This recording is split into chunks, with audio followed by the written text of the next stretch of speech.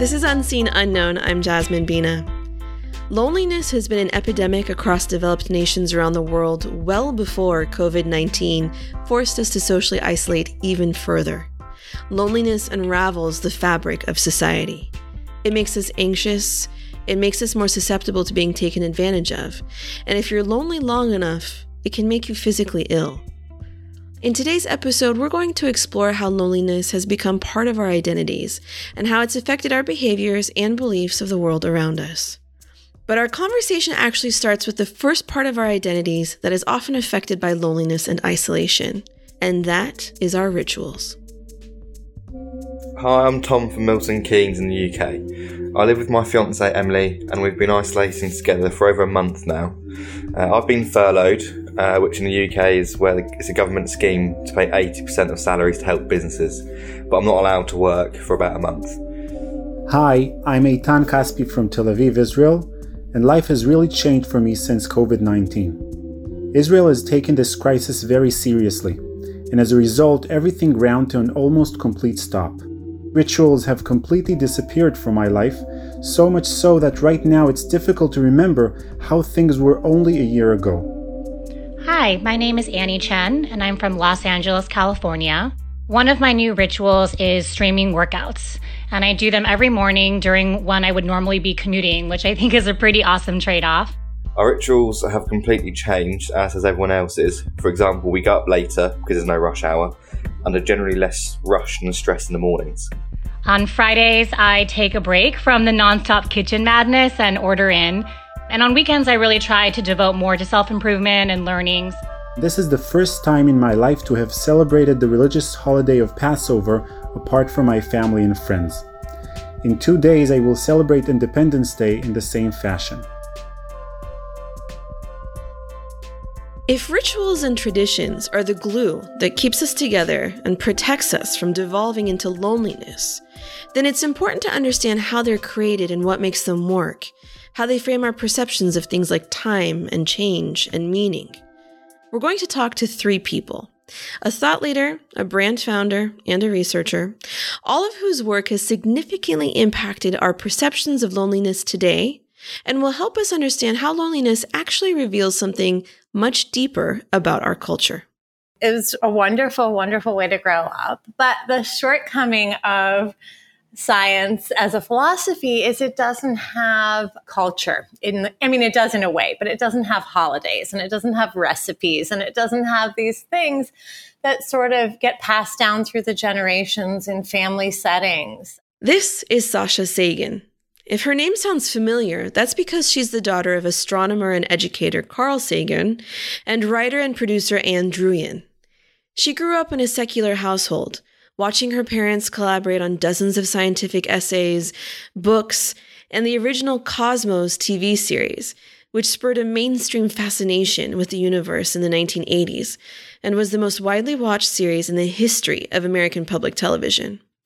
Sasha was raised with a sense of wonder and awe for what can be found in the observable world, and has written about her experiences over the years, most recently in her book, For Small Creatures Such as We. She believes in every ritual there is a code, and in that code, a way to bring us closer to one another.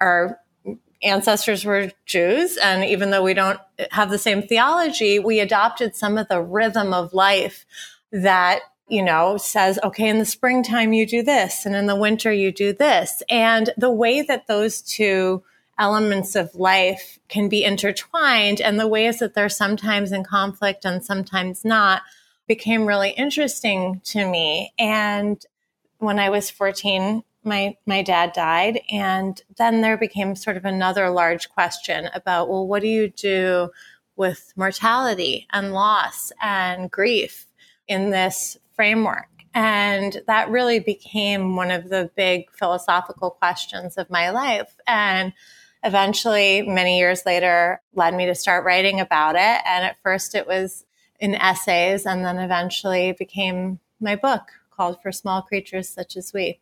I think to really put into perspective what you just described, and you've mentioned that your upbringing was secular, but not cynical. Right. There was a lot of optimism and wonder and appreciation and gratitude for the natural world. Exactly. That's absolutely right. And if you really stop to consider the natural world, it can be almost too much. It can floor you. And that's why I want to talk about, the second half of that line that your book title came from. Tell us about that. Like, tell us the whole story behind it, because I think that's really where this whole conversation starts. So the title of my book comes from a line in Contact.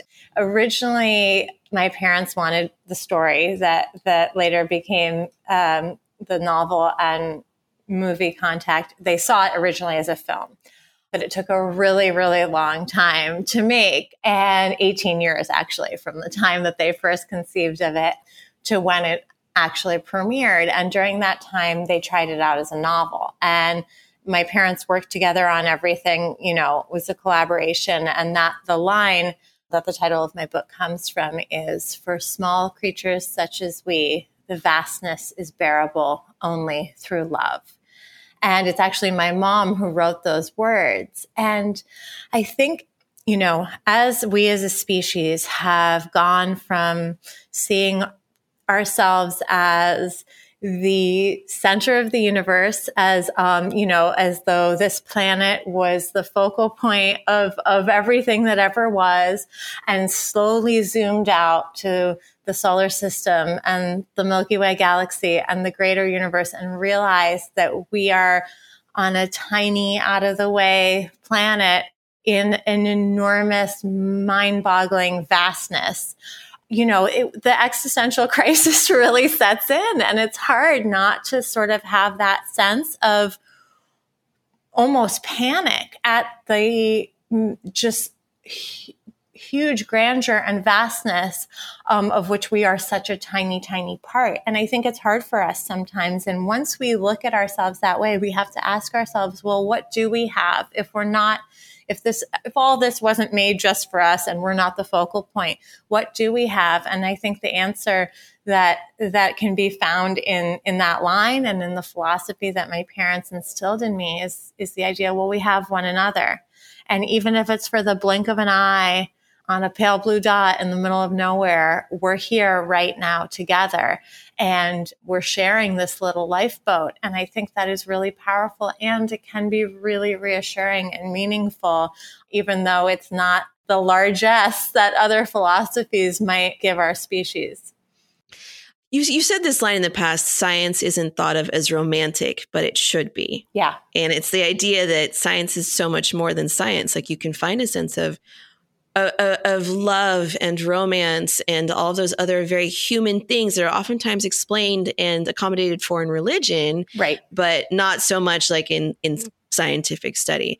So you mentioned the togetherness piece, which is what this conversation is about. So your book is so profound because it really talks about how to create rituals and traditions that can help us grow. And I wanted to talk to you because right now I feel like that's especially hard for people in a time of isolation and loneliness and crisis. And we're all feeling very vulnerable.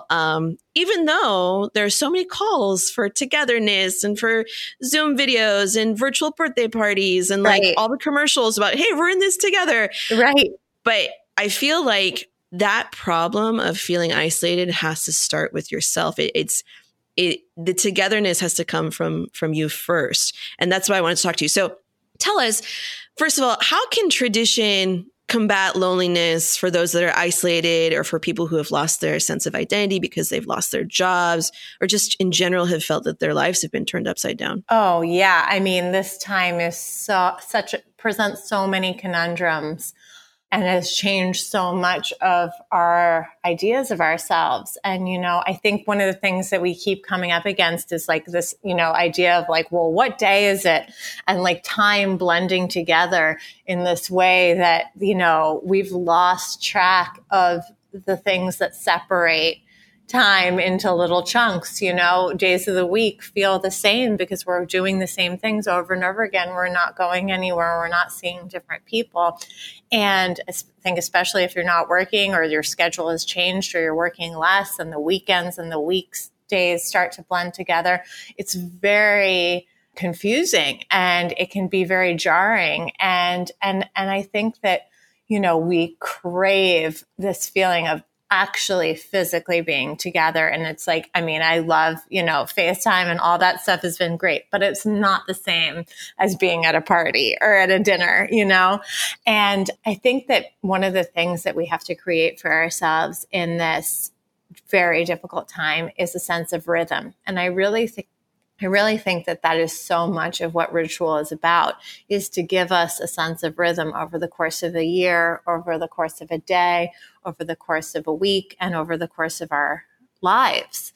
And I think that, even the really small things that are like, okay, you get up and you make a cup of coffee and you do, a YouTube exercise video or whatever it is, those things giving us a framework, is really powerful. And it does something else too, which is, the idea of a ritual that is a rite of passage, even a very small one, is this idea that there's a threshold and you're one way before, and then you pass through this threshold and then something's different. A marriage would be a very classic idea of that, right? You're two people, you go through the ritual of marriage, and then you are a married couple and you've transformed in this way through this ritual. But I think even the small rituals of like, I'm going to wake up and do this thing and my day is starting.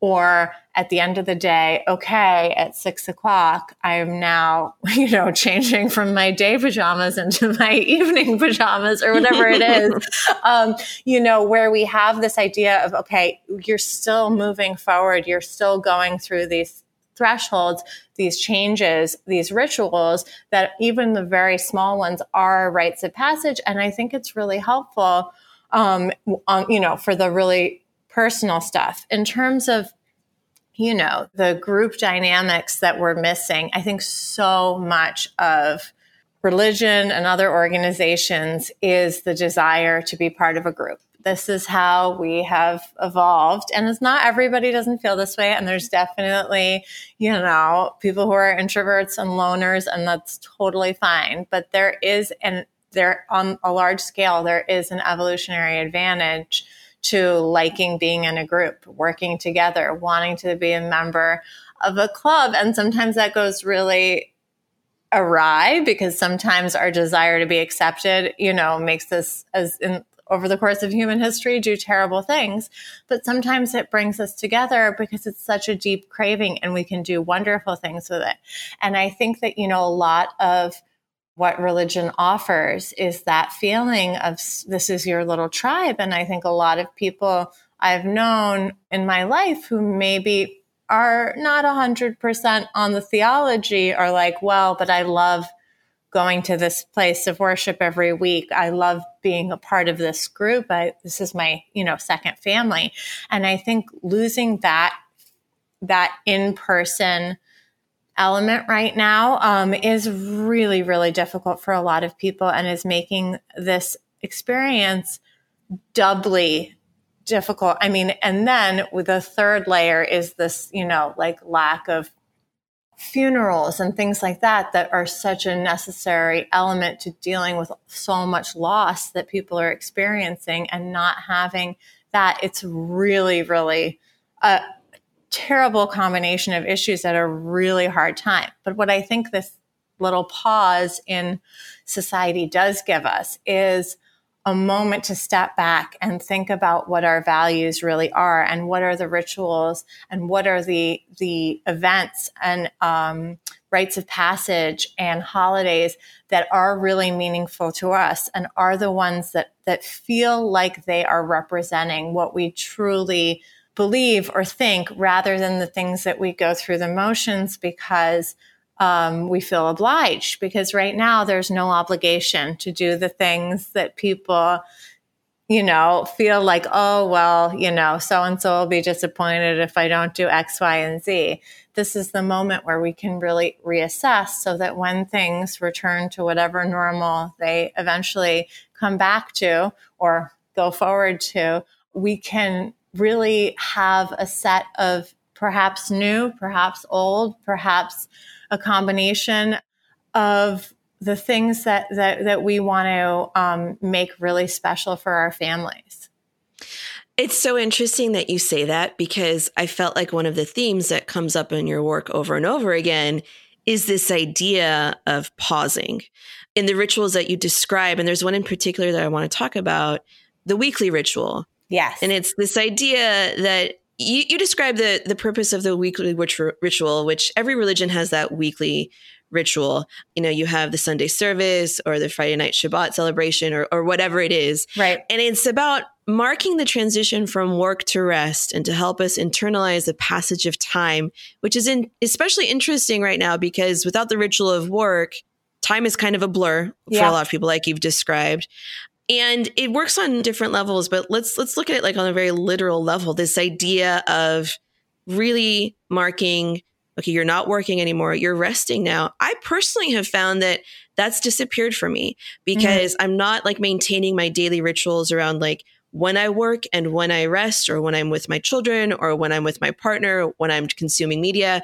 So I'm finding myself working later and later into the night. Right. And I can say, yes, like I feel like I've lost track of time. There's a lot of reasons to lose track of time right now, but that's, I think, the big one. How can people create weekly rituals that help them still draw the line between work and rest and marking that passage of time in a meaningful way, even though you may feel guilty about not working, which I hear from a lot of people, or it's hard to even know when you're supposed to be working or what you're supposed to be working on? Right. It is so hard. And especially for those of us with kids and two working parents, it's like, well, if one person can be not working, then the other person is like, oh, I ought to be working. And then the family, you know, both partners and the children aren't all together at the same time. Cause like I found like, okay, when my husband's not working over the weekend, I'm like, oh, this is the time that I should really buckle down because he can watch our daughter, you know? And I think that all of that stuff has been really hard to manage. And, you know, the feeling of like, well, if I don't have to get up so early, I mean, with kids, you always do, but for people who are like, well, if I don't have to get up to be somewhere tomorrow, I can stay up later and later and later. And it's like so hard to not creep into like a nocturnal existence, you know? But I think that the things that you create right now, even if it's something very small, it will become such a source of relief in this situation, especially the break from work. So as I said, it's been really hard because my husband works a regular job and I'm, you know, writing and doing stuff like that. And so it's hard to manage the time when he's not working and making sure that there are moments where the three of us are together. So what we've started doing is there's a national park that's like 20 minutes away that, you know, all the facilities and stuff are closed, of course, but the trails are still open. You know, we hardly see anyone else there. It's very easy to keep 6 feet away from people. And we just made the decision that every weekend, whichever day is nicer weather, we will go there, the three of us, and take a long walk outside in the forest. And it's been so special and such a central part of our lives right now and what we look forward to. And our daughter's 2.5 and what she talks about, to the point where she said the other day, you know, when everything goes back to normal, can we still go to the forest? And I first was like, well, I can't believe I've like been depriving her of this experience. I mean, we live in the middle of Boston and like, you know, we do a lot of activities, but we're not like in the woods all that often. And it's clearly so meaningful to her, but it's also just this thing that we discovered that we wouldn't have probably otherwise done, at least not on a regular schedule. And so I think the things like that you discover that maybe you wouldn't have done otherwise, you know, even things that are like, okay, well, you know, we're going to have this particular meal this day of the week, or we're going to do this, like, you know, like board games or something like that, where you have a night where you do that, or, you know, something out of the ordinary on a regular schedule for your family together, to have that moment. I think when we look back at this time, for all the really painful, really difficult, heartbreaking elements of this moment, I think that the new rituals that we create for ourselves, especially if we can find a way to keep them going, will be a little ray of sunshine for families and for people, individuals, anyone who's looking to pull something positive out of this heart-wrenching moment. I love that you say that. So I've been talking to people about the rituals that they've created in anticipation of this episode because I wanted to get a feel for how people are approaching this. I know for me and my husband, even though I've kind of given myself a blanket excuse that like it's quarantine, there are no rules. If I feel like not sticking to a schedule, that's fine. There is one thing we always do every day, and that is we go and take our twins to a patch of grass in our complex, and we spend 2 hours in the sun every day from 4 to 6.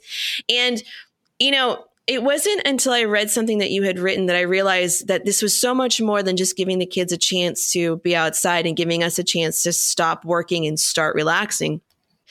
You wrote in your book, I'm going to quote it. You said, time is an elusive concept. It's passing constantly, yet so hard to feel. And you seem to argue that it's really important that we find ways to feel that passage of time, or else we won't be able to appreciate the everyday wonders and sanctity of things that make life meaningful, like a friendship, let's say, or watching your kids grow, or the love of a family, or even like feeling yourself grow. That's what these weekly rituals that originally our religions have afforded us, but it could also be like, you've described like even like a weekly happy hour with your coworkers or a weekly cycling class or something like that.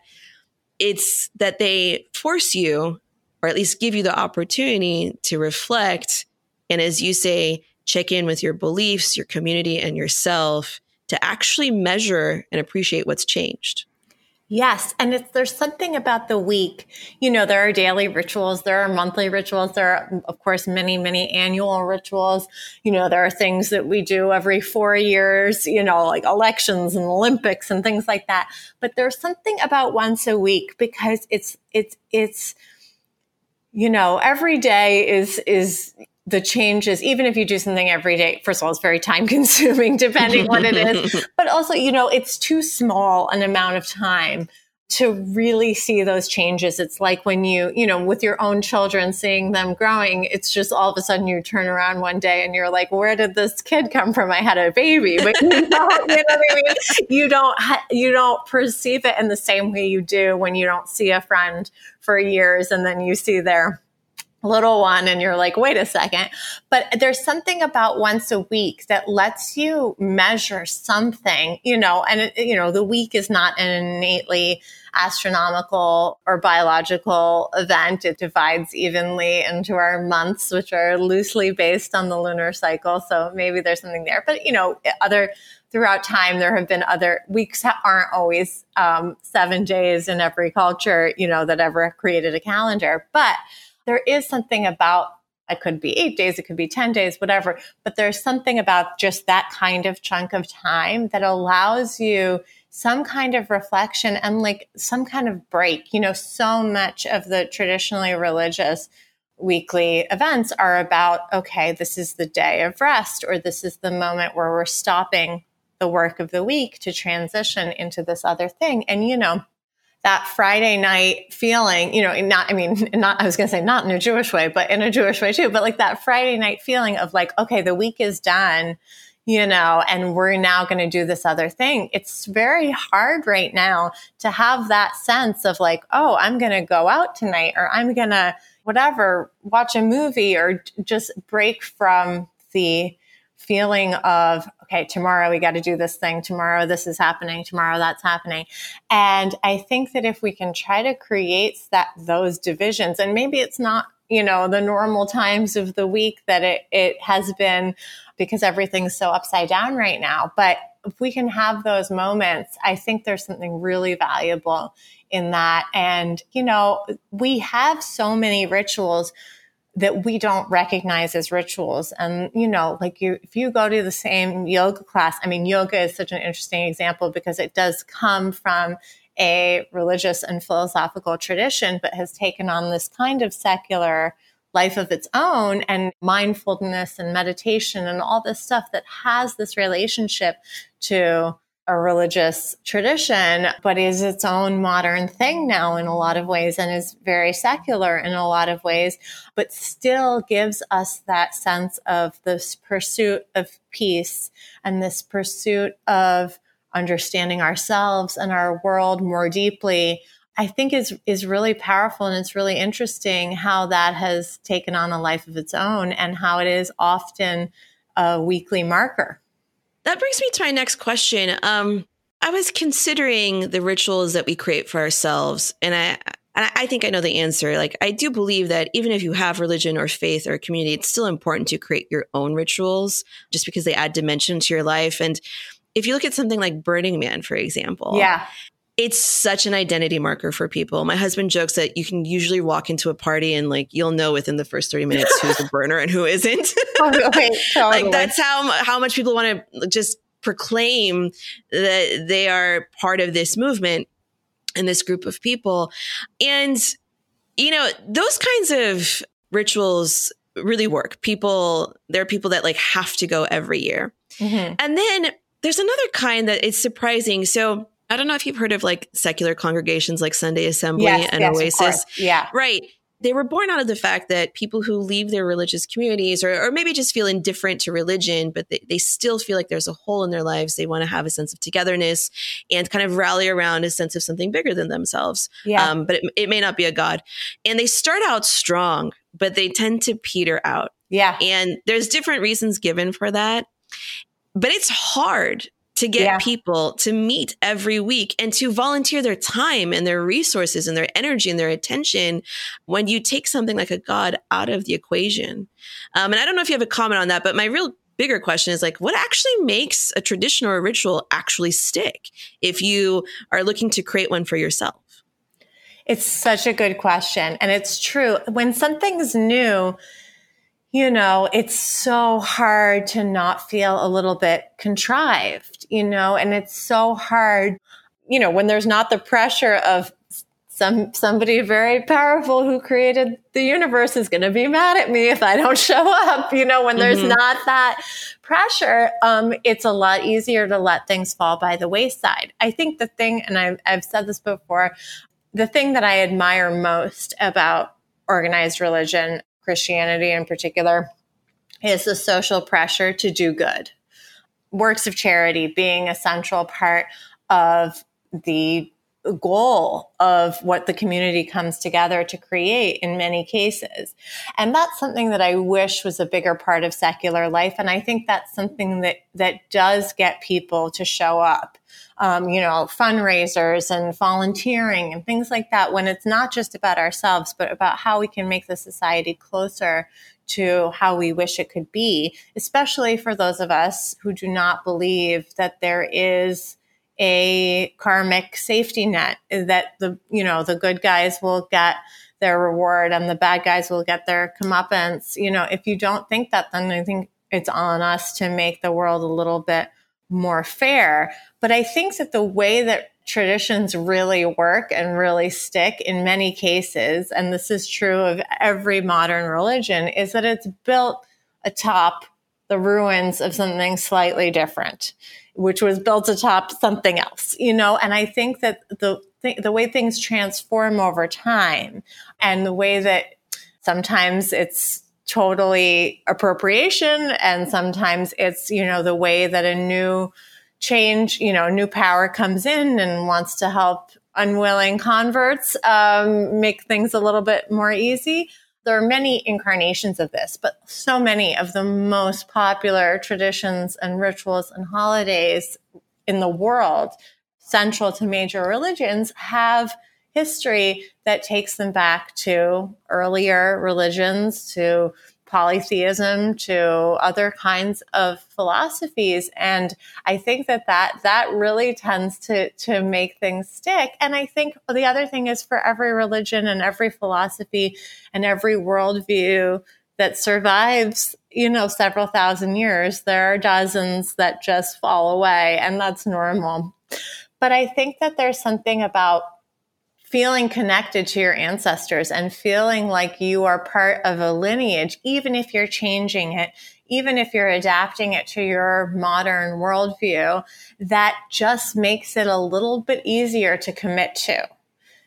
And I think the other element is that when we peel back all the specifics, when we peel back, the lore and the mythology and the theology of any one tradition, when you get back far enough, there is something there that is tangible. And in my position is that it's a scientific phenomenon. The solstices and the equinoxes, the biological changes within each of us, that these are the signposts that are evidence-based and real, and we can study and measure that all of our rituals in one way or another, or nearly many of our rituals, I should say, are in one way or another built atop. Yeah, it's funny. It makes me think of a story that you had described. I think it was at one of your Google Talk discussions where you talked about how there is kind of a story that your family's traditions and approach have been based on. And I think it was with your grandfather after he came back from university. Yes. My great-grandparents were immigrants from Eastern Europe. They were Orthodox Jews, and they came to the United States and settled in New York. And they were absolutely devout to the point where, like, my great-grandmother, if like a dairy fork touched a piece of meat, it had to be the fork had to be buried in the backyard for a year. I mean, they were very, very religious. I mean, really, and they were very poor. And my great-grandfather, when they couldn't pay the dues for the synagogue, he volunteered as a night watchman so that they could, stay be part of the synagogue. And they had their kids.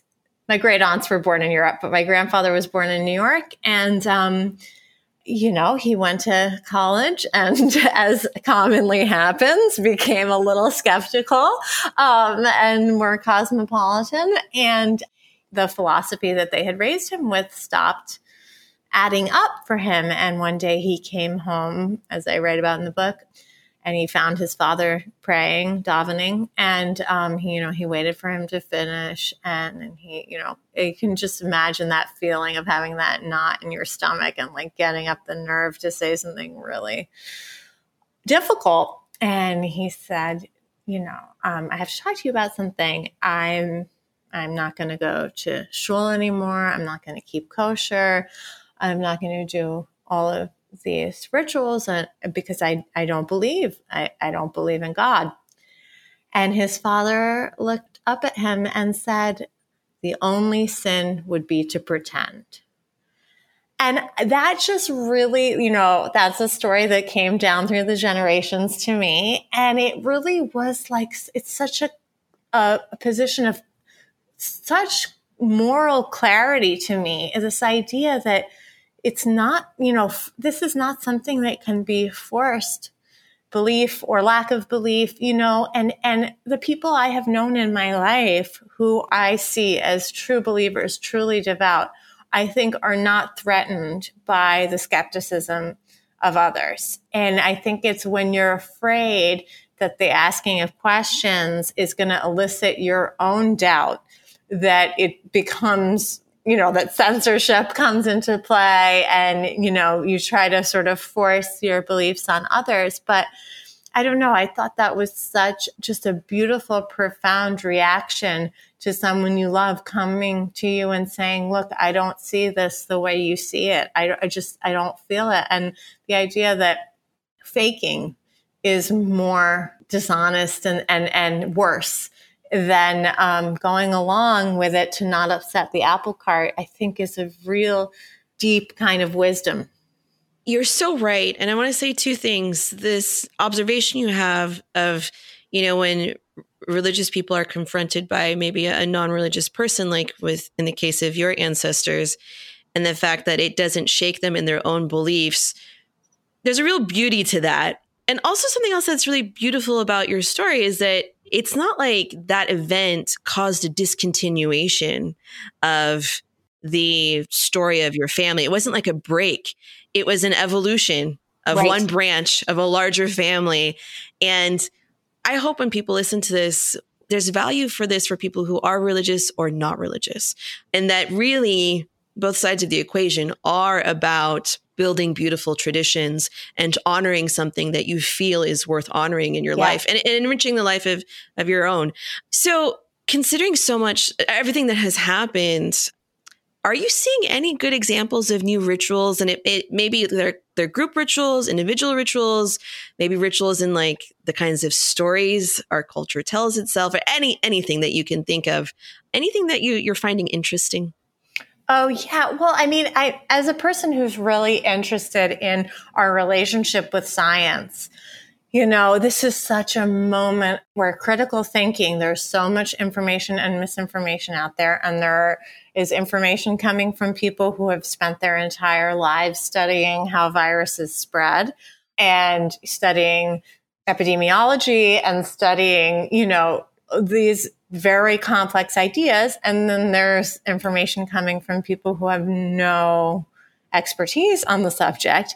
And I think it's shedding such an interesting, clear light on our relationship with science. And I don't know, I think it's kind of related to what you were just asking me, but it's this moment where I think if we instilled critical thinking in children from a very early age, if that was the part of curriculum for like fifth graders, how do you know when something's true?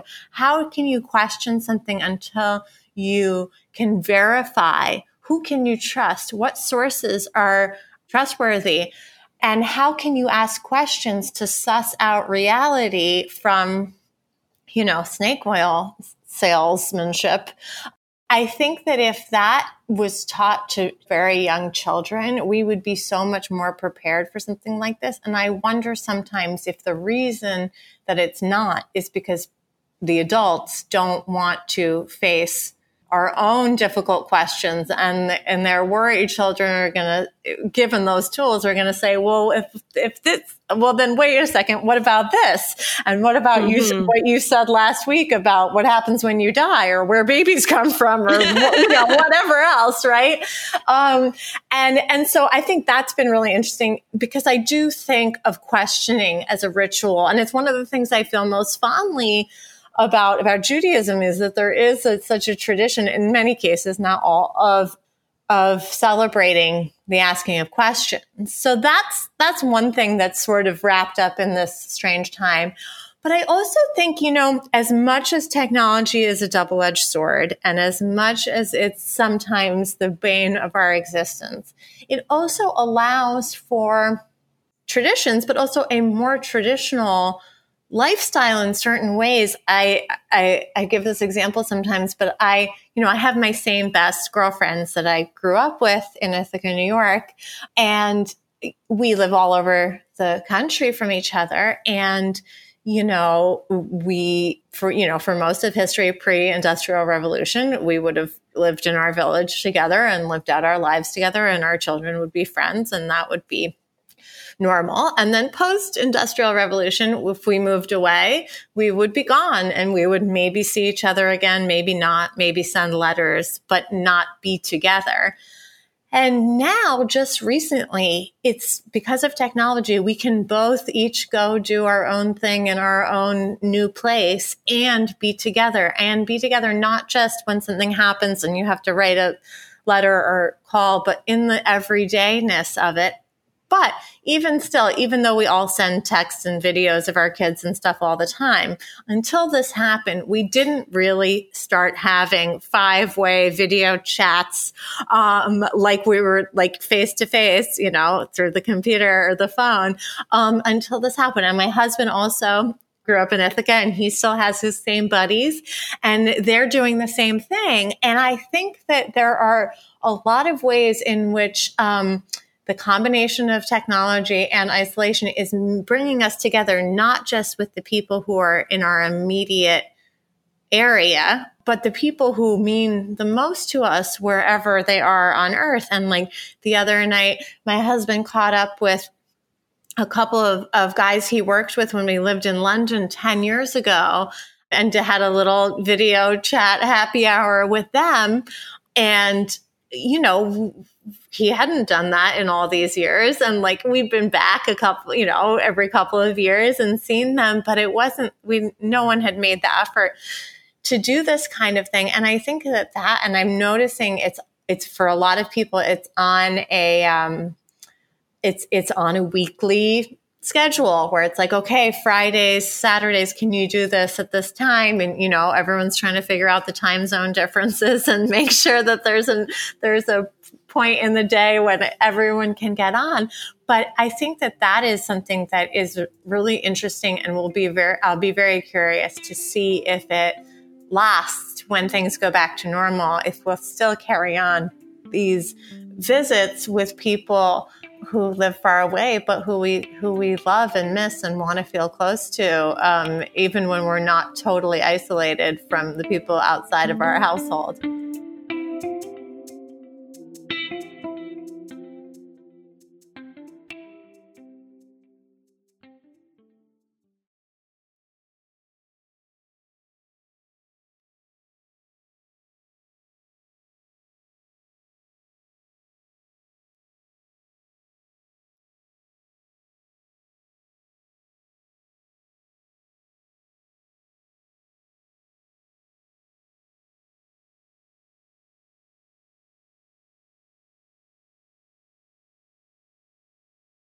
You're listening to a call I'm having through the app Dial-Up.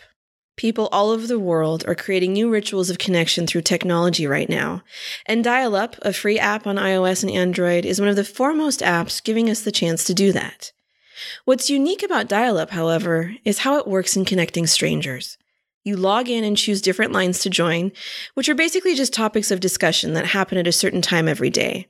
The topics have prompts like read a poem to each other, watch the full moon together, describe your breakfast, or of course the obligatory quarantine chat. Then Dial-Up randomly connects you with another person in the world to talk. The prompts start simple, but soon the conversations get deep. My conversation with Ananda quickly came to be about cultural family values. I spoke with a grad student in India the day before about international politics. Before that, I spoke with people in places like New Zealand, France, and Albuquerque about everything from quarantine fashion to the ache of feeling your life path diverge away from a childhood friend. And these conversations weren't short either. Everyone I spoke to said the same thing. Dial-Up has become a new ritual that's helped them stay grounded in a time of social distancing. I spoke with the co-founder of Dial-Up, Danielle Baskin, about how she created the app and the totally unexpected and wondrous ways a simple product has grown to be so much more.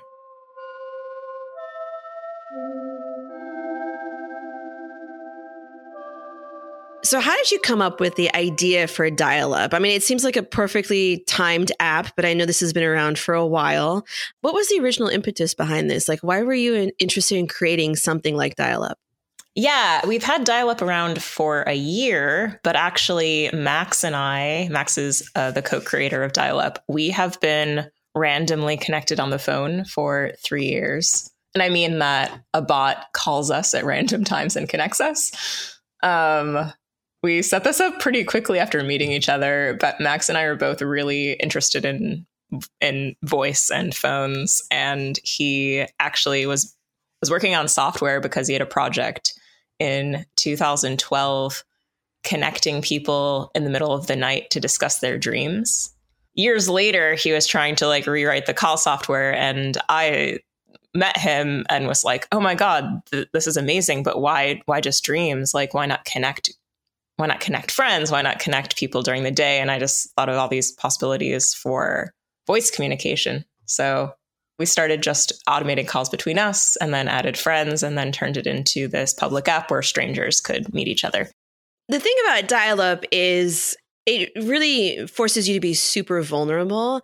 And I know people, including myself, who won't even pick up phone calls from their friends because we just don't do the phone. If it's not a text, I understand why people might be open to it now because they're opting into it. But why do you feel like with your original experiments with your friends, which led to the development of this app, people were so kind of surprised by the magic of it? Yeah, I mean, there's a phenomenon that Robert Hopper wrote about in a book called power hegemony. So power hegemony is this experience that happens on a phone where if you're calling someone, you're the one who needs something or wants something. And so you're interrupting someone. And so there's a power imbalance on a traditional phone call. And I think also people have this fear from, robocallers, or just the fact that no one calls unless it's like an emergency, that if your phone rings, it's somewhat there's a lot of anxiety to pick up. There's also a lot of anxiety to call because you're afraid that you're seeming as though you want something, but maybe you don't. Maybe you just want to catch up. And there's so many people just in my contacts list that I would love to talk to. Like, it'd be wonderful if I ran into them, but I'm not going to call them because I don't feel like we're close enough. I don't know, like, what if they're busy? What if they reject my call? And so I think our solution is like, you just have an app that calls you. Like, there's this external force that's matching you on the phone. So it removes all power imbalances and anxiety about calling someone. So it basically kind of lifts the emotional burden on both sides of what it means, and all the subtext around what it means to have a phone call with somebody today. Okay, very cool. So you guys have blown up, obviously, since the crisis started. Like, how has dial-up evolved and changed? And also, like, your user base, like, how has that changed as well? Yeah, I mean, for the last year, we've been sort of quiet and running different experiments. We only had 3,000 people using the app up until the middle of March. And it's like, sort of people who found it on Twitter, and there wasn't much press about it. And it was like people that I knew that told other people. So it felt like a community that sort of knew each other in a way. When everyone started going into lockdown, we decided to create a quarantine-specific topic called Quarantine Chat. And it was like, pick up the phone and talk to someone else who's stuck at home. And this sort of story kind of resonated with people. It was also like, we wanted to do this to simulate what it would be like to go outside and have a random conversation with a barista.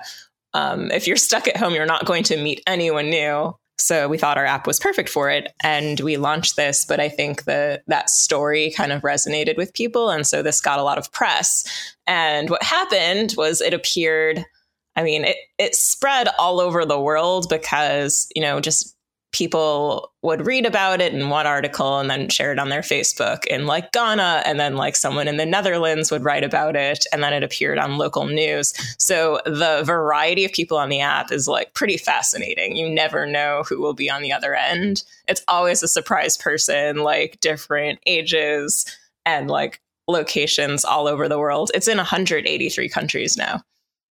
Yes, I had just had a dial-up call this morning with somebody in India, and we talked about breakfast. It was really interesting. The app has really surprised me in that way. So do you find that the user base has kind of shifted towards maybe people who are alone? It can be hard to make dial-up work unless you're signed up to a bunch of channels, which I am. But, life still happens. And I'd say life is even more messy now because there's just so much mixed into like just the everyday, like there aren't like structured times for certain things. So who are the users here? Like what do they look like? I mean, it's totally mixed, but I think that the majority of people who are able to pick up are people who are living alone, just because, if you're in the middle of a conversation with someone you live with, you're not going to be able to pick up the phone. And this is sort of, it's a design of our app to only call like once or twice a day. So you can't, choose, I want to call now, I'm available. And so I think it's generally someone who is able to pick up the phone because they're not engaged in the conversation at home. Right. You mentioned friendships too. Like, are people actually making friendships? Because you kind of reach a point at the end of the call where it's like, are we going to keep talking? Like, should we exchange information? Or was this just like a nice moment? There's so many friendships that have developed, which has been surprising. I mean, people, I don't even know. I know that people send us emails to describe the person that they met and say like, oh, we're staying in touch now. Thank you so much for introducing me to this person. So I've definitely heard about it and also read about it through Twitter, and people have blogged about it. A few people have started Quarantine Chat blogs where they write about all their calls. So I read those, and people are definitely staying in touch. I think it's so dependent on your particular dynamic. Like sometimes you'll have a 10-minute call. Sometimes you'll have a 2-hour long call. we can see the call times. And so I think like the longest call has been 6 hours and 17 minutes. Wow, really? Which basically is just like you hung out on the phone the entire day. Yeah, I mean, you have to develop some sort of bond with them, you know, like even if I have an hour-long conversation with someone, I do sort of consider them a friend just because like you cover a lot in an hour. Mm-hmm. We're actually building a feature to stay in touch with people that you've talked to previously, because right now it's sort of, everyone just sort of disappears. Yeah. And there's a lot of pressure, you know, like sometimes the calls are only 20 minutes and it's a lot to be like, I think I want to stay in touch. You know, it kind of, right. It kind of is a lot for a conversation like that. Although it seems like if both sides are kind of signing up to be vulnerable, like we said, are you finding people are like more open to like talking about things and doing things like sharing private information that they wouldn't normally do because of the way this app kind of puts you in a situation? I mean, I think because it's voice and it's just one-on-one, like you know, someone's listening to you and you know nothing about them. There's totally a lot of vulnerability that happens, you know. On the app, you don't have to provide context for who you are and, you know, tell your life story, but you could just talk about whatever's on your mind, like whatever energy and whatever thing you're feeling before going into the conversation, you could just make part of the conversation. And I think like potentially it's because you're not distracted with eye contact and, you know, you don't have a face in front of you. It's more comfortable to share vulnerable stories. So I've read a lot about heart-to-heart conversations, and it's pretty incredible that you would like, you know, immediately tell a stranger that you just broke up with your fiance, or like you're telling the story about finding out who your birth father is, and just like all these like interesting life stories that you might not even tell your friends. What's the craziest story you've heard besides the 6-hour conversation, which I think is pretty crazy? I sort of run the missed connections. So like, two people are having a conversation. They're in the middle of it. They get disconnected. One or both of them will email me and ask, and they don't know anything about the person I talked to, but details. Like sometimes they even forget their name. They're like, oh, woman in Maine who lives on an island and works in a bookshop. Like, can you find her? And if I ask your username, I could figure out who your partner was, but I don't even have their email address. I have to like send a push notification to their phone and try to reconnect them. And I don't reconnect everyone. There has to be a good story. But what's pretty cool is that people have been finding each other that are both searching for each other. This woman in Maine, actually, the woman who was looking for this other lady in Maine, found her before I was able to reconnect them. Just by like searching every island and finding, like looking at a list of employees. Simultaneously, the other person was searching for her through Craigslist missed connections in Oregon. So that is fascinating. You've created something really incredible here that is actually compelling people after like a 1 or 2 hour phone call to literally search for each other and spend time trying to find one another, sight unseen, just based on a conversation, which usually starts with like a pretty like basic prompt, like read a poem to each other or, you know, describe the full moon and stuff like that, whatever the channels are. And I've noticed like you're a prolific creator, and it seems like if you look at the projects that you've created, like LineCon or the Hold Music Awards, or the fact that you hold funerals for expired domain names, which I want you to describe all of these things for people. Yeah. But it seems to me like you have a passion for making seemingly fleeting moments of time in our lives actually matter. Yeah, that's an interesting way to put it. I guess to me, these moments do matter, so they don't seem seemingly fleeting. Well, I think like a goal of a lot of my projects is to get people to like talk about things they don't normally talk about. For example, the experience of your domain expiring. There's very intense stories behind every domain name. Like maybe it's a project you had with a friend, or like a blog you kept for 10 years. And when you get a notification from your domain registrar, like you have 5 days to renew in like all caps and it's red, it's just very cold. And so in your mind, you're like, oh, but should I renew it? Like this project meant so much to me, but there's no venue for you to talk about that. And that's also like a strange conversation topic to bring up. So yeah, like having a dedicated event where there's like a microphone and you go up and talk about your domain is an event that I've done in San Francisco. Similarly, like the experience of waiting in a line is usually sort of an annoying, frustrating, potentially solitary thing. And so LineCon is like a place for people to share their line waiting stories and hang out in lines and learn about line related topics and sort of transform the line waiting experience, which results in people that are in the line just like attending a conference suddenly. They didn't expect it. And then a few people found us in LineCon. I mean, we started as the first time we ever did this in 2016. It was a group of, it started as a group of like 12 people that showed up. And the line actually picked up other people and waiting in the lines, and they joined us for a few more lines. One person found us in the morning and went to all the lines with us till 5 p.m. Like, I didn't have anything else to do today. This seems cool. Wow. Yeah. Your work has a way of bringing people together. I really love that. So, I'm sure you've thought about this a lot yourself. Is this kind of habit of connecting with strangers and having these like really great discussions with people and everything that dial-up affords you, do you think this is a new habit that's going to stick with people? Like, is it changing them enough that they'll continue to do it after the virus passes? Or do you think that we're still kind of just in like a novel period and it's yet to be seen? I mean, I think what's happening now, because all of our communications are virtual, even with people that you used to hang out with in reality or not in the physical world. So I don't know what reality is. I think what's happening is that there's kind of a blurry line between like stranger and friend, right? Like my internet friendships feel just as real as my physical friendships now because everything is virtual.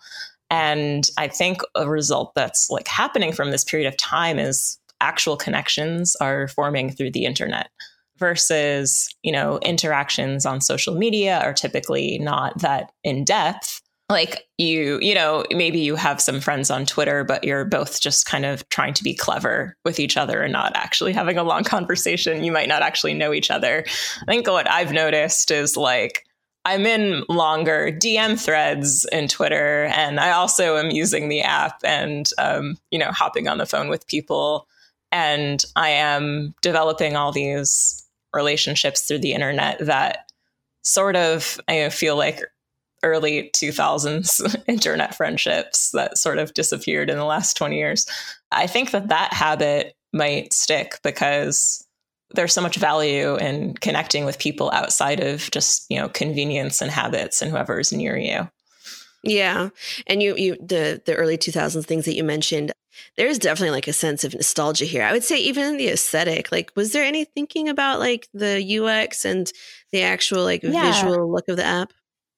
Yeah. I mean, I think, talking on the phone is something that people did, in the late 90s and for many years in the 1900s. But I used to love talking on the phone and the surprise of just like someone calling my family's house and not knowing who it was. And this was before there were like automated robocallers. And that was sort of just the way to communicate and the way to hang out with friends. As a kid, I would just, at 9 p.m., like couldn't leave my home, but like I could just call anyone and we could hang out on the phone. And then that sort of, disappeared when we started getting used to image and text-based communication virtually. But yeah, with dial-up, I mean, I think we wanted to evoke sort of like the past of talking on the phone, even though we've redesigned how it works and it's not like a regular phone call. We wanted to evoke that feeling of getting a surprise phone call and also sort of evoke early internet, because I think the internet before websites had the like button and everything was sort of a popularity contest and competitive and focused on, having like a quick one-liner joke. In chat rooms, people used to get into in-depth conversations and you weren't really that self-conscious of your brand and competing for attention. You would just kind of talk and, talk about anything and be in these like long chats in AOL. And so we wanted to sort of evoke that time of just like, intimate one-on-ones, but not the sort of vanity contest that the internet is like now. So that's our aesthetic choices. We have a lot of, it's called dial-up, and then we just have a lot of sort of retro imagery. We have like floppy disks and modems and all that. You totally just took me down memory lane. I think I had forgotten what it felt like to be in a chat room, and I was obsessed with chat rooms. I remember I would go into like music chat rooms to talk about the bands I was following as a teenager, and I would sneak out of my bedroom and go to the computer room and turn it on, and I was supposed to be asleep, and I would have gotten into big trouble.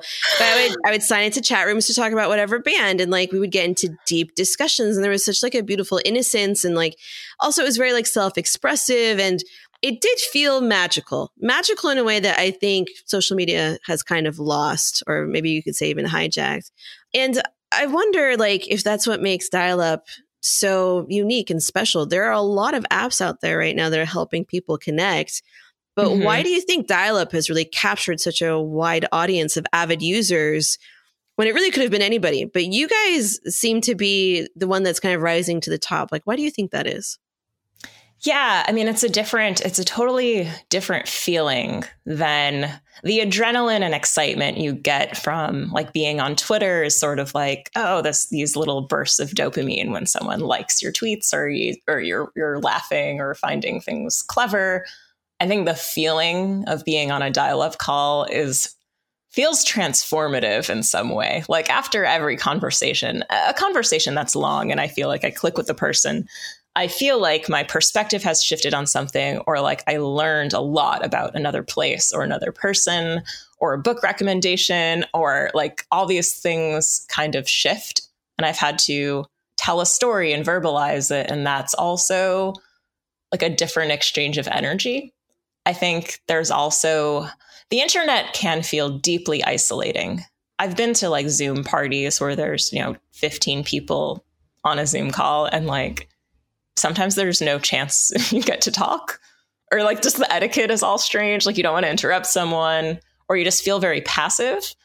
Also, the internet is lonely, and the aspect where you tweet and no one likes your tweet, and that feels really sad. I think like there isn't really the experience of feeling sad on our app, because anyone you talk to is like they've picked up the phone too and also wants to talk to someone. Both of you said, yes, I want to have a conversation. Both of you are listening to each other. You have each other's attention. And there isn't this feeling of being left out, or being not like, you don't feel like, oh, I'm not clever enough, or, oh, like there's no chance for me to talk, or I'm like outside of something. So I think, yeah, just like knowing that the other person there is there to listen to you, and it's just the two of you, is sort of a totally different feeling, and something that people are actually craving. So have you found that, considering what is happening with COVID and like this bubbling up conversation about loneliness and what isolation actually does to people, and loneliness was a problem before COVID even happened, which is just compounded now, how has that kind of changed the approach to how you guys talk about the app or anything that you're doing with its design or the UX?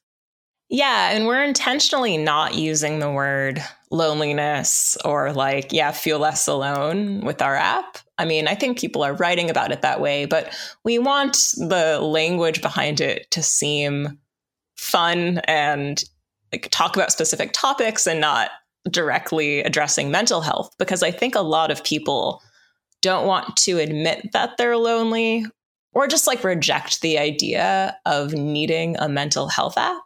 I mean, I like to think that dial-up is just secretly a mental health app. And I also think the focus of it is not like, you're lonely, talk to another lonely person. It's more like, hey, did you just read a book? Talk to someone else about this book. And having that focus sort of makes the app feel exciting. I think like there's issues if the app is discussing how you feel alone. The conversations are much less interesting if it's like, discuss the last time you went hiking, or there's like specific stories, then that's a more engaging way to have a conversation. Sometimes creating an experience of sincere connection, whether that's within a brand, a product, or just in our own lives, requires us to dismantle our notions of what it means to connect in the first place. Even rethinking something as basic as a phone call, a chance encounter, a hello, can lead to new bridges between people. And if there's ever a time for us to explore new formats for that kind of connection, it's now. People are expressing a new level of openness, and they're willing to allow brands to try new things, to push us a little further, if it means helping us get closer. Which brings us to the third part of our discussion. Rituals create continuity, connections give us a reason to move forward. But what about loneliness? How does loneliness manifest itself over the long term? And what do we know about loneliness that can help us explain what will happen after COVID-19 has passed? I asked Caslie Killam this question. She's a social scientist at the Harvard School of Public Health and has worked with the World Economic Forum and Google Life Sciences to address the loneliness epidemic. Her research has advanced our understanding of social health at community and population levels, and she has a unique insight to how loneliness can actually pivot our lives in surprising and not always negative directions. Long before the coronavirus struck, there was a huge body of literature around this topic. In fact, there's been decades of research and different studies that have shown that our social relationships play a huge role in both our physical and mental health. And conversely, loneliness has a really detrimental effect. So there's everything from, if you do not have close connections, you're more susceptible to catching a cold, all the way to things much more severe like long-term depression, cardiovascular disease, and even premature death. So there's been some really alarming studies that have shown that if you are lonely, you're as likely to, or you have as high a risk of dying as things like smoking or being obese or being physically inactive. So it's really incredible the amount of data that's on this. And I kind of joke that there are very few things that scientists agree on all the time, but this is one of the things that is consistently a finding, that really social connection makes such a huge impact in our physical and mental health. And loneliness can be really, really problematic. And some of the reasons that we're seeing for this underlying mechanism is one, there's this notion of a stress buffering effect. So essentially, when you are lonely, you don't feel like you have close connections. It triggers a stress response in your body, which can cause to inflammation and a weakened immune system. And in turn, as we know, those things lead to disease and illness.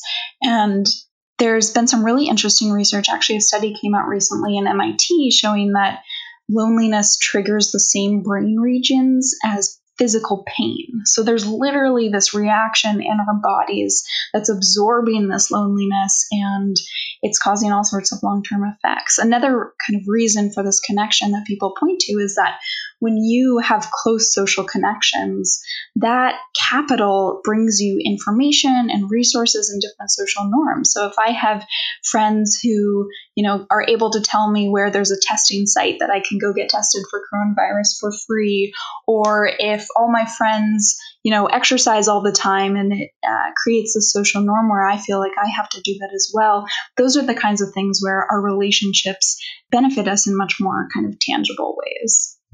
That's really interesting. I think we all kind of passively, through different campaigns and the research that we see passively as consumers, understand that loneliness can actually kill you or harm your health. But you don't think about the second order effects of the fact that it actually just changes your world too. It makes your world smaller. It makes you less informed. It makes you less likely to understand social norms that may actually protect you in the long term, things like that. We're obviously in a prolonged state of isolation right now. And like you said, this was a problem well before COVID even hit. And more than that, it's not just loneliness that some people are probably experiencing.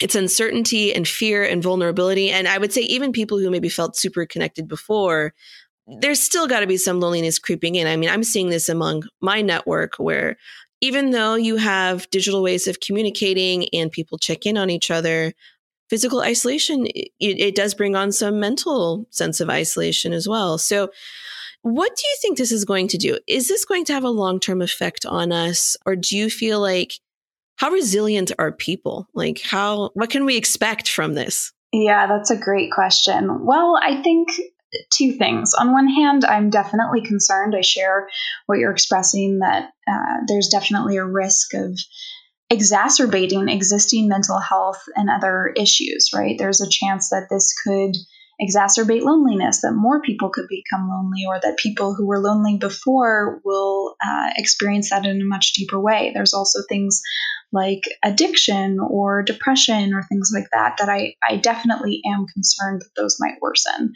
And that long-term damage, I mean, that's not even talking about the economic toll and the disparities and the access to healthcare coverage and all those kinds of things. I mean, just focusing on kind of the psychological and emotional impact, I definitely think there's a risk, and I'm going to be paying close attention to the research that comes out. On the other hand, I am cautiously optimistic. I think, to your point, humans are very resilient. We've seen this at every stage of humanity and throughout history. And I am optimistic that this could bring us together. I think I'm seeing much greater awareness about the fact that relationships are really important to our health and to our well-being and to our sense of joy and fulfillment. And I'm seeing a deeper appreciation among many people around that. I'm also seeing people reaching out to neighbors for the first time, or to old friends who they might have lost touch with. And those kind of actions and behaviors, I think, are really powerful collectively. I'm also seeing a lot of innovation in this space. So some of these things are signals to me that there could be really positive outcomes from all of this. And my hope is that when we look back on this period, of course, we're going to remember how difficult it was and how many lives were lost. I also hope that we will be able to say that it galvanized us and that we made different improvements to our culture and to our society as a result. I think humanity is absolutely resilient. All the research suggests that. And I am definitely cautiously optimistic that in some ways this will strengthen our social health. Yeah, I think cautiously optimistic is the word. I don't know. I feel like Americans are creatures of habit. We had a wealth of evidence to show us that loneliness was like a true epidemic. It's crazy to me that loneliness increases risk factors as much as, or I think I even read more than things like smoking, but you don't really see too much cultural change around it. I was going to ask you why this epidemic even occurred beforehand, but I think the bigger question is what we're talking about here. Like, is it actually going to be top of mind after this is over as well? And I think it depends on how long this lasts too. Mm-hmm. I think right now we're feeling like the initial effects, like job loss, uncertainty, and fear, a lot of changes in our routines and habits and in our daily lives. But the longer that this lasts, I think the more of a chance there is that we're going to come out of this changed people with changed priorities. Not that I want this to last longer at all. No, I can certainly speak to that. I mean, I think you're absolutely right that this idea of habit building is really important, right? And I think if it were to end today, maybe we would just return back to our normal lives, but it's looking increasingly like that's not going to be the case. And we are going to be dealing with this for many more months to come. And I think as horrible as that is, it does mean that the habits we're developing right now around the ways that we connect with people, the relationships that we're nurturing in different ways, those habits could become really ingrained. And I think that's where we can kind of see this as an opportunity to practice better habits, right? Better habits with regards to how we interact with social media and how we use technology, better habits with regards to staying in touch with loved ones and prioritizing human connection as an imperative part of our lives. So I do think you're absolutely right. And I'm interested to see if those do last. But you're also right that this has been an issue long before the pandemic hit. I mean, I talk about that in my recent article about how, one of the studies that came out in January, before this was getting as much attention as it is now, found that 79% of Gen Zers are lonely on a regular basis, 71% of millennials, 50% of baby boomers. I mean, that's a huge proportion of the population that feels lonely. And chronic loneliness, we know, takes such a huge toll. And so I think it's interesting to think about what were the cultural factors that were going on before coronavirus that led to this. And there's quite a few. I mean, I wish there was just one, because if there's just one cause, then there's one straightforward solution, but that's definitely not the case. So one of the reasons that people point toward is overuse of technology, right? I mentioned this before, that people often rely on social media as a substitute rather than a complement for human connection. So we stroll through our social media feeds and we don't actually engage in meaningful ways. And it's easy to kind of feel saturated or full in some superficial way, which is such a different experience than when we spend time together in person. So this is an interesting thing to think about. And some of the research that's coming out about this is quite mixed, actually. So there's certainly been some findings that spending a lot of time on social media can, put you at risk for depression or things like that. But there's also findings showing the opposite. There's studies that have come out saying that people who have a healthy emotional relationship with their technology and really see it as a tool to connect with people, that they are actually better off and happier when they use it to do that. And I think what this tells me is that it's complicated, right? It's how you use technology and social media that matters. But certainly that's one of the factors that has led to loneliness before the coronavirus. A second factor is different trends in how we live, right? So it's quite normal now, especially among millennials, to move around really often. I've lived in, I think, 9 or 10 cities at this point throughout my lifetime. People are much more transient. They move around, which means that you go to a place and you develop some friendships and then you leave. And it's harder to sustain those. And similarly, there are other trends in how we live. So there's kind of the social norm in different urban areas or cities to not even know your neighbors. And we're seeing that change now with coronavirus and people reaching out to help one another. But that was very much the social norm before. Similarly, it's very common to live alone. I think more people live alone in apartments or homes than have ever done so in history before. And that's where it becomes important to think about the difference between isolation and loneliness, right? Just because you live alone doesn't mean you're going to feel lonely, but it certainly can be a risk factor. And then there are many other factors that led to loneliness before coronavirus. There's the way that our cities and apartment buildings are physically designed. There's the amount of time we spend on work that leaves little time for being with loved ones. There's social anxiety or things like that prevent us from engaging in kind of a free way.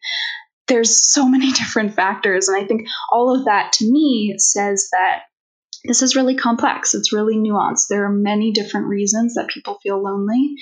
And that means that there are many different ways that we need to support those people and different solutions that need to be built. And now the coronavirus is kind of an added on element to all of that. You bring up so many good points here. And there are a couple that made me think, this idea of cities actually not being built in a way that promotes connection or community in a way that would combat loneliness. I know there was a really influential book called Going Solo that was written by, I believe it was a researcher at NYU, talking about how more and more people were putting off marriage or were living alone later in life. That research became, I believe, the basis for a lot of city planning in New York and zoning and permitting for living units that accommodated just one person. And it's interesting because when you say it's complex, yes, there are a lot of different factors, but at the same time, each one of those factors goes back. If you want to change it, you have to go back so many different steps before you find the root of the problem. Right. Another example of that is when you talk about transients and people moving around a lot. On our last episode, we were talking with Rory Sutherland, and he was talking about how we don't realize it, but when you sign up for a graduate degree, you're signing up to move because you need to work to pay off that debt. Mm-hmm. And so you're going to have to go from wherever you are to some sort of city center. And the chances are, especially with the way work is changing, you're going to have to move more than once to justify that decision that you made so many years ago. And then that brings up even bigger questions about how do we change the norms around education and what it means to get a degree. So it's complex, at least on 2 dimensions that you talk about. I think that's fascinating. But when you start to talk about technology, I know that you're right. There are some technologies that I've seen reports about, mostly kind of like AI tech that provides some sort of companionship to senior citizens and people who are in nursing homes or people who are in hospitals. I've seen that kind of tech proven to actually improve moods and help people heal faster, where they feel like they're connecting to an avatar or something like that. But it's weird because the conventional advice has always been there's no replacement for human to human interaction. But now we don't have that. But you described that there is a good way to use technology. And I think you've talked about this in the past. You've mentioned that even little changes, like instead of liking somebody's post, actually send them a small note that says why you liked that post, or actually communicate with them. And that's the problem with social. I feel like it lets you connect or be present in somebody's world without forcing you to communicate with them. What do you think of that? You don't have to agree with me. That's just something that I kind of spitballed right now as I was talking. But like, what do you think draws the line between technology that helps and technology that looks like it would help, but it doesn't really? Yeah, it's such a good question.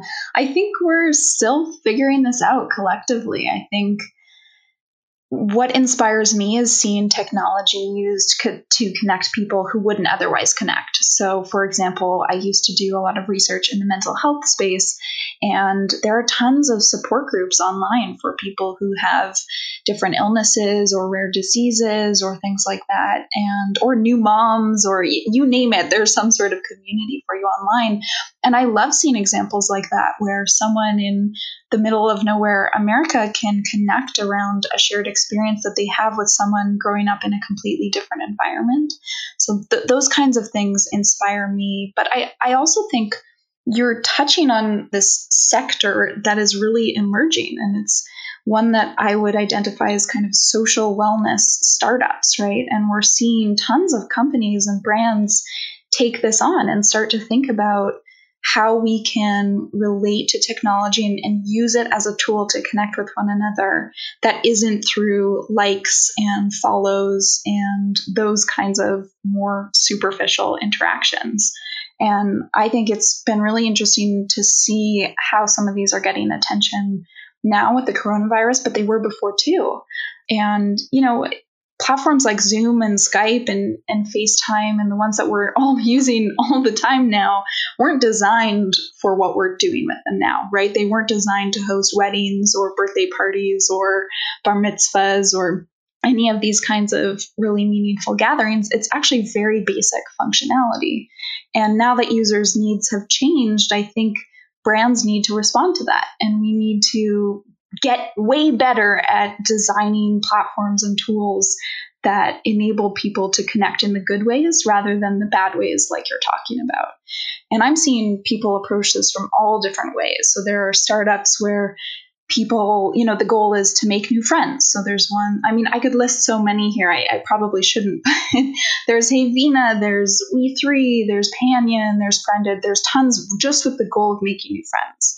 And then there's ones with the goal of communicating with your loved ones or your neighbors in really meaningful ways. And some of those are Nextdoor, which I love some of the stuff they've been doing during the pandemic. There's also smaller ones like Cocoon and Icaria and February. Wait, are you talking about Nextdoor, like the neighborhood app? Yeah. You know, Nextdoor is also a bit of a cesspool, though. I don't know. Nextdoor shows, I've seen a lot of hate on Nextdoor where neighbors are just terrible people to each other. It's great that they're doing things to connect people, but every time I'm on there to like talk about something, there's no way to not get trolled by somebody. But what's so interesting is it's mirroring people, right? Yeah. I mean, it's a tool and people are going to be the way that they are. And some people are wonderful. And I've seen, and as I'm sure you have, many examples of people connecting in great ways through Nextdoor and other platforms. And also there are people who would be better if they didn't engage. At least there's the option, right? You can reach out on those kinds of platforms if you do need help from a neighbor. And I think there are many stories of that going well. That's true. Actually, we've had some package theft, and I've noticed like when I started talking about it on Nextdoor, like we were able to band together and actually affect some change in our community because of it. But at the same time, I've deleted posts because people just went batshit crazy. Right. Yeah.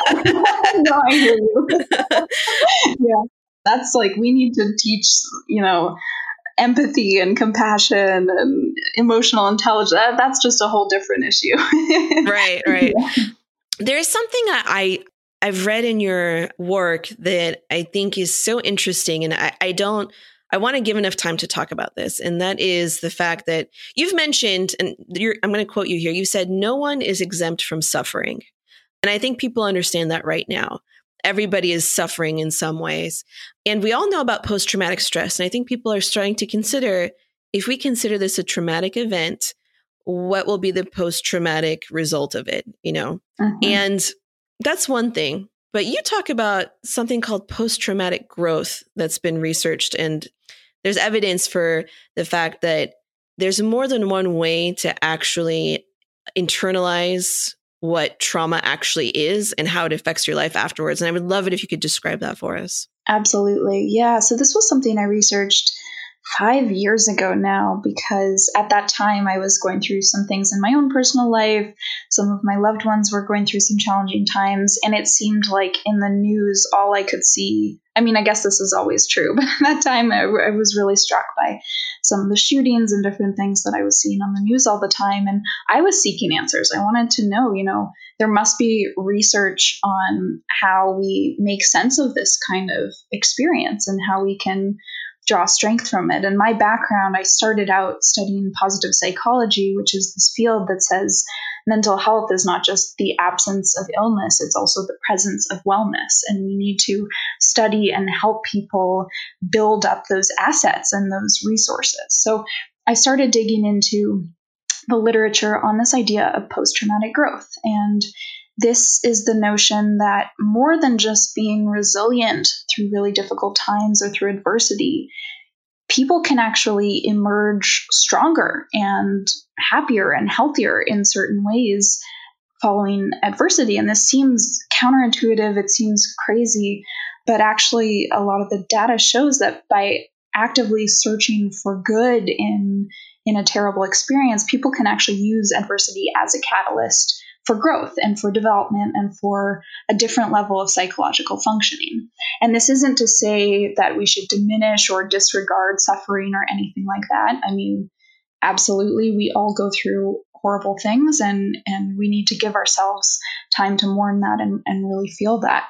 But the research on post-traumatic growth shows that in addition, there are ways that you can grow in meaningful ways. And so there were 5 elements that I outlined in the article you're referencing. And these are kind of signals of post-traumatic growth. And I find them really helpful to think about because they point toward ways that we can think about our experiences and grow from them. So the first is around personal strength. This is the idea that when you go through something terrible and you get through it, you realize how awesome you are and how powerful you are and how you can be resilient despite really challenging things. And that gives you this strength of feeling stronger it gives you this sense of feeling much stronger. So that's the first way. The second is relationships, right? So through adversity and suffering, we bond with other people, whether it's deepening our relationships with the people we go through that experience with or connecting with completely new people. And I think we're really seeing this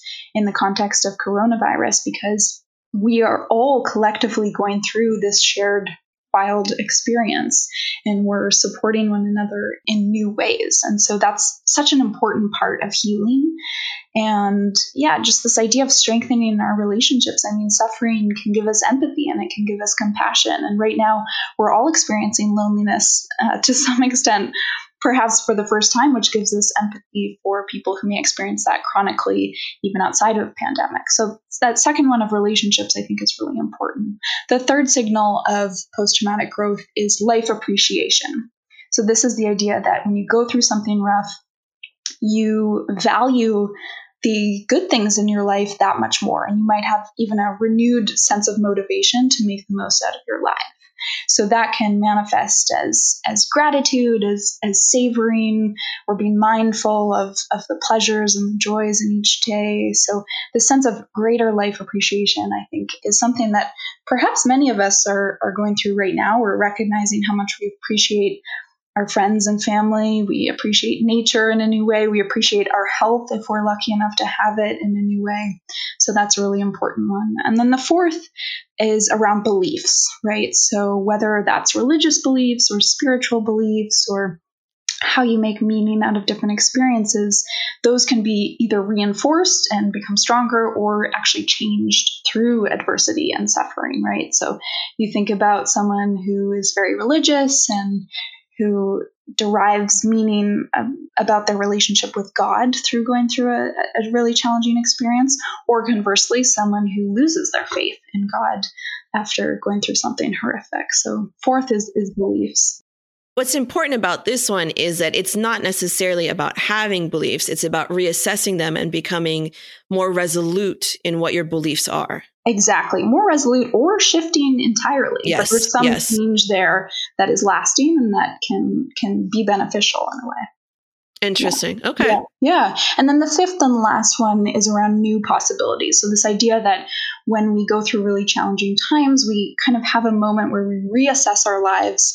We consider new career paths or new places that we might want to live or new hobbies, or we really re-envision what we want our life to look like. And I think, again, that's quite relevant to this pandemic. People are thinking about, do they want to keep living in cities, or would they rather be somewhere with more trees, or, what are the kinds of careers that they want to dedicate themselves to when this is over? So I think there again, it's really relevant. So yeah, the bottom line on this research on post-traumatic growth is really that we can turn suffering and challenges into personal development and use them in ways that help counteract the stress. And it's not to say it's easy. It's not to say that we shouldn't feel negative emotions or that it reflects poorly on you if you go a different route and feel tremendous stress and grief from this. That's so valid. That's such a human experience that we all share. But I think it gives me hope and optimism seeing that there are ways that we can transform some of these experiences into benefits that are long lasting.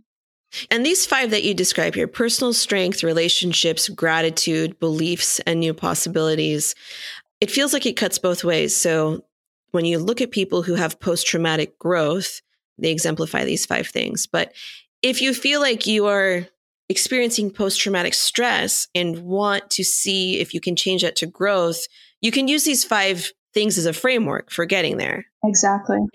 And I think I'm not a scientist or a researcher, but I would say even just focusing on 1 or 2 may be helpful. And I think what's interesting about these 5 is if you look at the market for wellness technology solutions or products right now, a lot of products seem to focus on 1 of these 5 somewhere, which is interesting to me.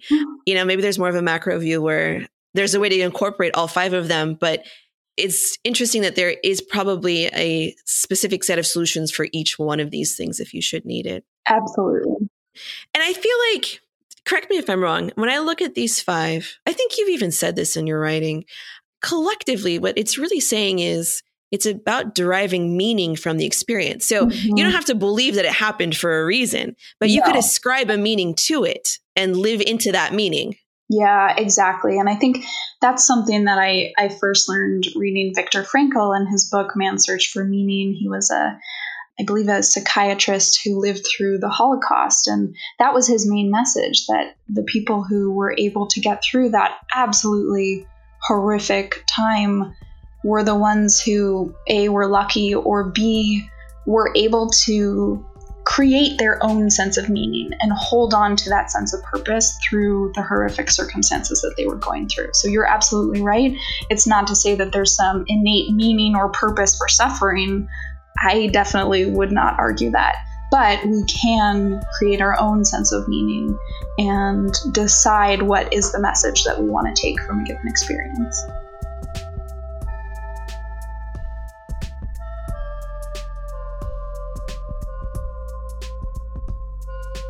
Thank you for listening to our podcast. We appreciate each and every one of you. And if you like this episode, share it with a friend. If you really loved it, give us a review on whatever podcast platform you're using to help us spread the word to other thinkers like you. And come connect with me personally. You can find me, Jasmine Bina, on LinkedIn, and I'm on Instagram and Twitter under the handle Triple Jazz. That's TRIPLEJAS. You'll see me share parts of my personal life as well as my thoughts on brand strategy. And on Instagram, I often hold strategy AMAs that people seem to like. So come, join us. I would love to talk to you.